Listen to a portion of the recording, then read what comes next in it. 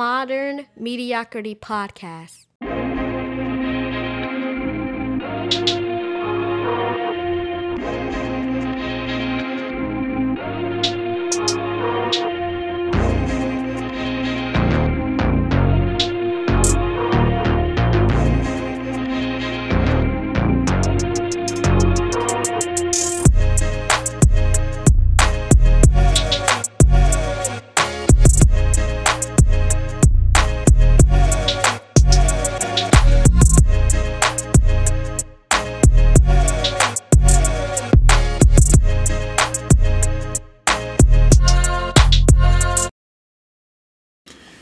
Modern Nights, what's going on? Let's get right into it. I hope that today you are having an amazing day. I hope that you are in your element. You're comfortable with where you are. You're comfortable with your being. You're comfortable with the progression that you've made, whether it's minute or it's grand. I pray that you are happy with it. And if not, let's do something to change it. So today, I want to get into this topic titled I Got to Be Me. And it was inspired by my baby, the baby of the bunch. He is 10 years old, Mr. Kalen Butler. So my middle son was going to his friend's house one weekend, right? So I was going to let my son go to his friend's house. And normally when I do that, they both go at the same time. So this one particular Friday, I picked my son up from school, and we were getting ready to go into our apartment. And so my son, he says, "Dad, I don't want to go," right? And so I'm like, okay. I said, "Why not, son? Why don't you want to go?" And he said something that it didn't shake me to my core, but it put something inside of me that made me feel so good. He says, I have to be someone else when I'm there in order to fit in, and I don't want to do that anymore. I just want to be myself. That made me feel so good. I'm talking about that made me feel so good as a person, because I looked at everything that I've been trying to instill in them, right?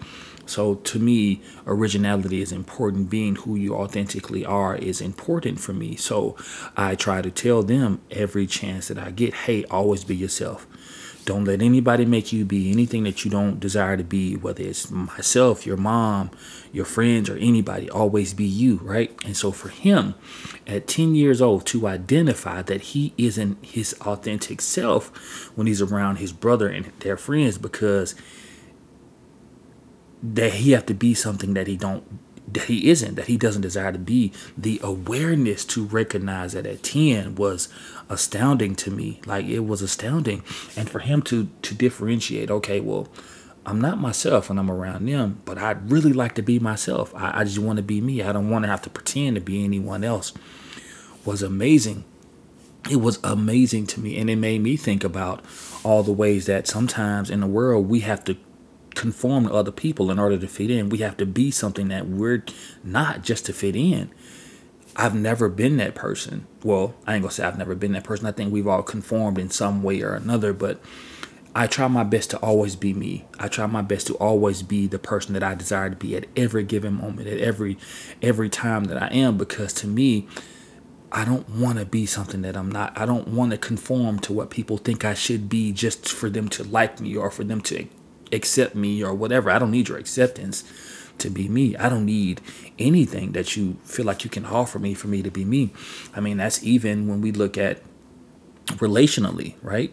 We look at relationally, not just romantic, whether it's a platonic or it's, someone that you've been knowing for 20 years, someone that you've known for 20 seconds, like sometimes people will try to conform, or we will try to conform to be what we feel like they want us to be for them, or what we think that they desire for us to be, versus just being ourselves. Like, if they are really and truly your friend, then they want you to be you, because being someone else will only in the end turn out to be bad, because they're going to be like, well, I thought you were this. I thought that you were that. So I always stress, being myself. But the one thing that my son made me see was being able to identify within yourself the things that doesn't make you you, and being able to tell yourself, hey, I'm not going to do this because it doesn't allow me to be me. I always have to be me at all times. Like it's amazing when we feel like you have to be 40 or 50 or 60 to have wisdom. Children have wisdom too. He taught me something. He taught me that children understand. They understand whether you feel like they're not listening to you or not. They understand. They hear you. It may not register at that moment, but eventually, if you're putting in good things into them, it's going to eventually come back out. And I even look at myself like I have to be me. I have to be who I am, whether that looks strange to people, whether that makes them feel bad or it makes them feel indifferent or however it makes them feel. I'm always going to be me, because being me brings peace to me. It brings comfort to me, being who I am. Being me makes me feel happy. It makes me feel alive, because if I have to be someone else, it's not going to be authentic. And it's going to seem like it's being forced. I'm not that person. I don't desire to be that person. I just want to be me. Even when it relates to God, God don't want you to be anybody else other than who you truly are. For me, I know sometimes I struggle with trying to be who I think God wants me to be, which is the worst decision ever, because I don't even know who I am at times. How can I try to be what God wants me to be? Weird, huh? When you think about it from that perspective, how can I be something that I think someone else wants me to be when I don't even know what I am at the time? Y'all ever thought about that? You ever took a look at it like that?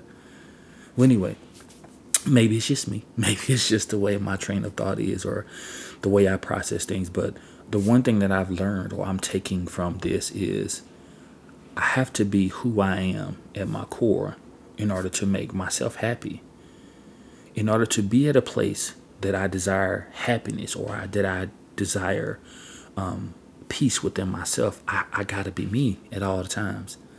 I gotta do the things that aligns with what makes me happy, what aligns with my purpose, align with where I'm trying to go, not necessarily where I am at the moment.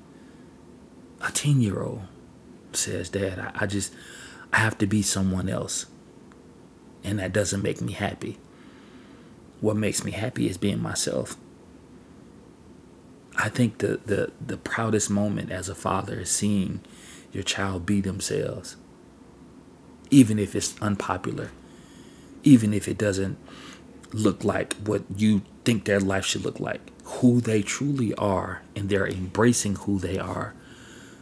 That was probably one of my most proudest moments of this year. Watching him be himself, even if it didn't look like what everybody else thought it should look like. He just wanted to be him. He just wanted to play with Legos and create superpowers. That was his element. That's what made him happy. That's what made him feel the most comfortable. He said he had to be him. And to me, that said a lot to me, because now that makes me look at my life and how authentic am I in my being? How authentic are you in your being? Can you differentiate who you authentically are or who you're portraying to be? At all times, I gotta be me. I can't be nobody else. I don't desire to be nobody else, because ain't nobody as dope as me. Nobody is as dope as you are. You have a unique DNA. I have a unique DNA. Everybody has their own unique DNA. Why would you want to be someone else? Why would you want to be a replica of someone when you can be an original of yourself? At all times, I gotta be me. Because if I'm trying to be someone else, how can God give me what he has for me? Because I'm not even me. I'm not even me, but I'm asking him to bless me. So I just wanted to give that information, or give that little story, because that story changed my life.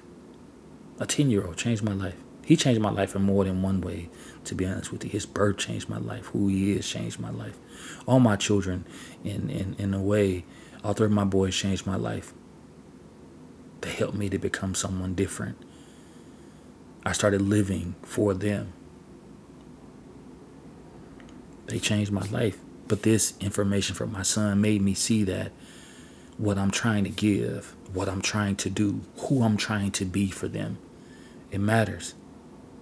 Because I'm instilling confidence. I'm instilling originality. I'm instilling morals and values and things that are important, because when it's time for him to become who he's supposed to be, he's already headed into that direction. So it won't be like a major transition for him to be who he needs to be, or who he truly is, because he's already on that path.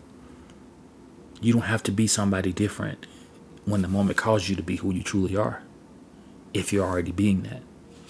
So for me, I think that is one of those moments where you're like, oh, okay, God, thank you. I see that my talks, and when I explain things, I see that he's listening. For one, because he knows that I'll never tell him anything outside of what I know to be right, or what I assume to be right, or what I assume to be valuable information that'll help him become who he needs to become. Because I love him that much to try to tell him what's right, to show him what's right. So are you being you? Are you authentically being you? If not, what's stopping you? I hope that you've enjoyed this segment. I know it wasn't as long as it normally is, but that was on my heart to say. Wisdom from a child. We should all apply that to our lives. Be who you are, because everybody else is taken. I hope that you have a great night. Thank you again for listening. I appreciate it. And always, always, always be what you hope to receive. Because at the end of the day, that's the Modern's way. It's modern.